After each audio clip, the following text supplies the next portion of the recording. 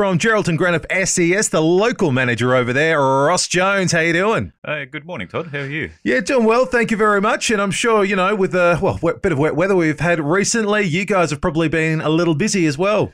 Yes and no. We've had a few minor call-outs, but mostly everyone's the rain's been welcome, especially by the farmers. But no, we've been reasonably okay. All right. And something we should probably talk about as well, because, you know, we're not quite through winter yet and there's still quite a bit of wet and windy weather on the way, is storm safety. That's right. And through DFIS and the State Emergency Service, we have a Storm Safe campaign.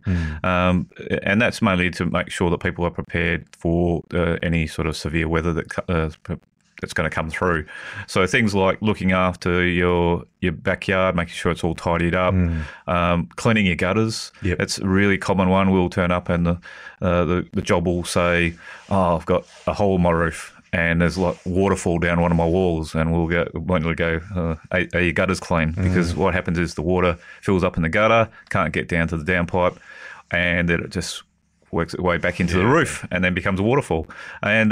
And other issues we have is just when people build a patio onto their house, the patio and the roof feed the one gutter, and the gutter can't handle it. So look at maybe some preventative maintenance as well, just to make sure that things are tied down and your roof's got no cracks in the tiles, that sort of thing. And an easy way to do that is just get someone up there, maybe silicone a tile up or something like that, which is essentially what we do when we come along. We just do temporary repairs. We're not builders. Yep. We're not tradesmen. We're just there to maybe put some silicone on a cracked tile, put some plastic or a tarp over maybe a bit of tin that's gone missing. But that's our main role, is just get it so that the house is livable and that people can actually stay in the house. Because the last thing you want to do is all your stuff being ruined. Yeah, very true.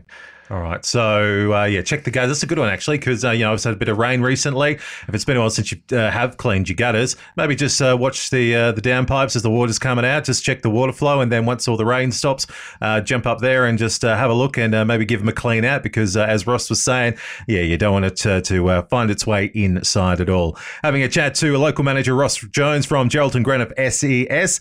Now, you mentioned, you guys going out, putting the silicone on and doing this and that. And I suppose as well, you're always looking for new recruits. We were going to have a open day earlier this year, but we had to cancel it because of a bit of a COVID lockdown. But we're probably looking at having another open day sometime later in the year. But we're always looking for new members and even old members that may have been in the SES before. We just had a member from the South Australian SES join up, and we're looking through the history of the actual unit. We've had over 575 members over the last 38 years. So there's probably a few people in the community that probably they've done a few years in the SES and they might want to come back, or someone who's looking, who's never done it before, looking for something different, something to meet new people, learn some skills, and maybe just give something back to the community. We're very inclusive recruitment with the SES because our age of our members goes from 17 to 87. Wow. We can have anyone from 16 to basically infinity. There is no age limit. Obviously, some of our roles don't include having to go up on roofs, doing storm damage, or walking in the bush for land searching for people who are missing. We're actually looking for people who maybe just want to sit in the office, talk on a radio, record details in our operations room during an incident. So you don't have to be either want to get on a roof. We have a lot of members who, they're happy to stay on the ground and work in a support role. So a lot of our responder roles include land search, storm damage, rescue, including vertical rescue.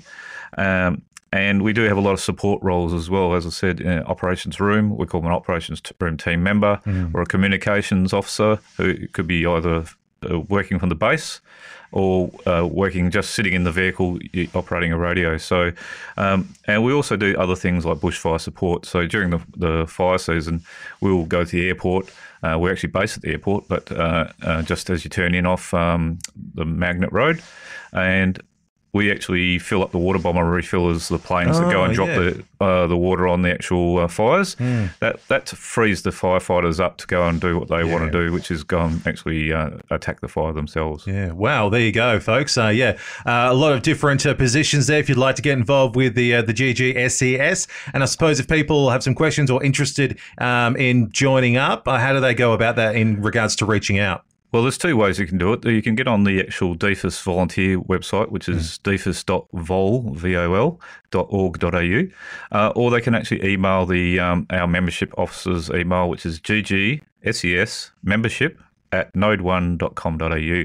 Now, there is a 3-month probation once you join up. We will need to have your good 100% of ID, and also that we do a police clearance. But that's free of charge. That doesn't cost you anything. Once the 3 months is up and you become a full member, you're entitled to free training, free uniform, and obviously a safe and really a nice environment to meet new people. Yeah. All right, great. So maybe it's you, or maybe it's someone you know who might be interested in joining the GGSES. Make sure you get them to reach out. Ross, you did mention before that, it's been 38 years, so 40 years isn't too far away. I'm sure, you guys are probably planning on doing something a little special. Yeah, absolutely. Our history is sort of a bit lost because we moved into a new building about 3 years ago. It's actually going to be a 3-year-old building in about a week or so.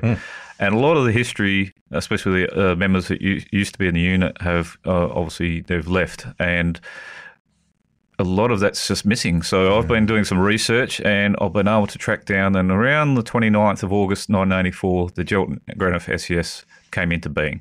Right. And that was apparently the first meeting that we had.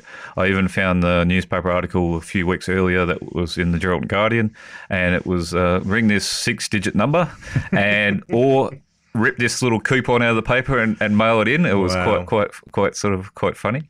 But we've been able to track down. Now, prior to that, we were called the Civil Defence because after World War II, they had civil defence because of the threat of nuclear war.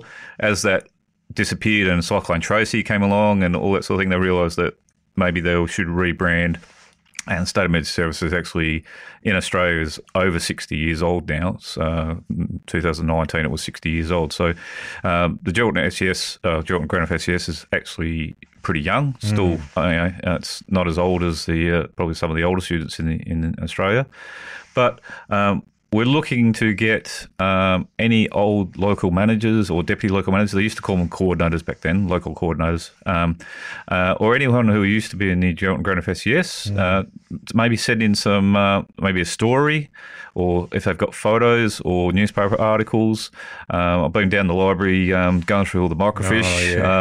I'm up to, I think I've only done about 2.5 years so far. Geez. It takes a while, but it's some of the articles have been very interesting. So don't see anything for a few months, and then suddenly I get 4 different articles which are quite interesting. So that's the sort of thing we want to build up like a bit of a booklet, or when people come to visit the unit, they'll be able to actually see the history of the unit. So and have names and possibly a few faces to some of the old members and people who are on the committees, or the local managers or the deputy local managers, that sort of thing. So we're trying to build up that history. So we got something. We're definitely a proud unit, but we want to have something to look back and say, yeah, this is really good. Yeah. One of our members, he's been a member of the unit for over 20 years. He's our oldest member as well, Bob. And I was previously here in the 90s for a few years, so I know a little bit of the history about where we were.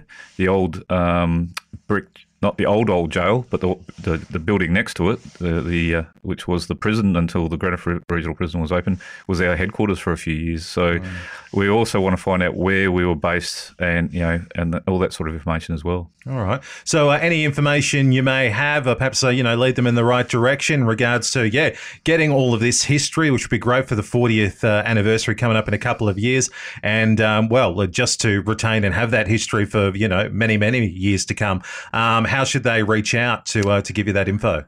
So if they email GGSES manager at gmail.com.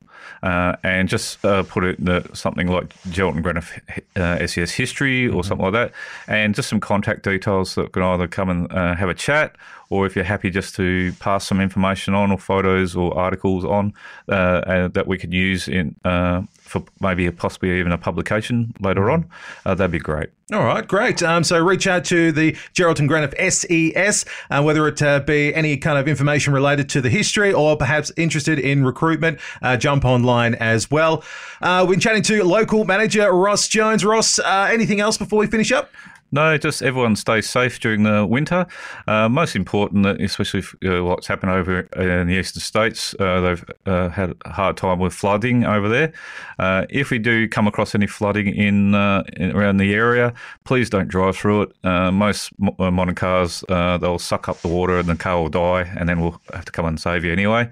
But you don't know what the road is like underneath because it could have washed away. So just please, when you're driving around, please stay safe.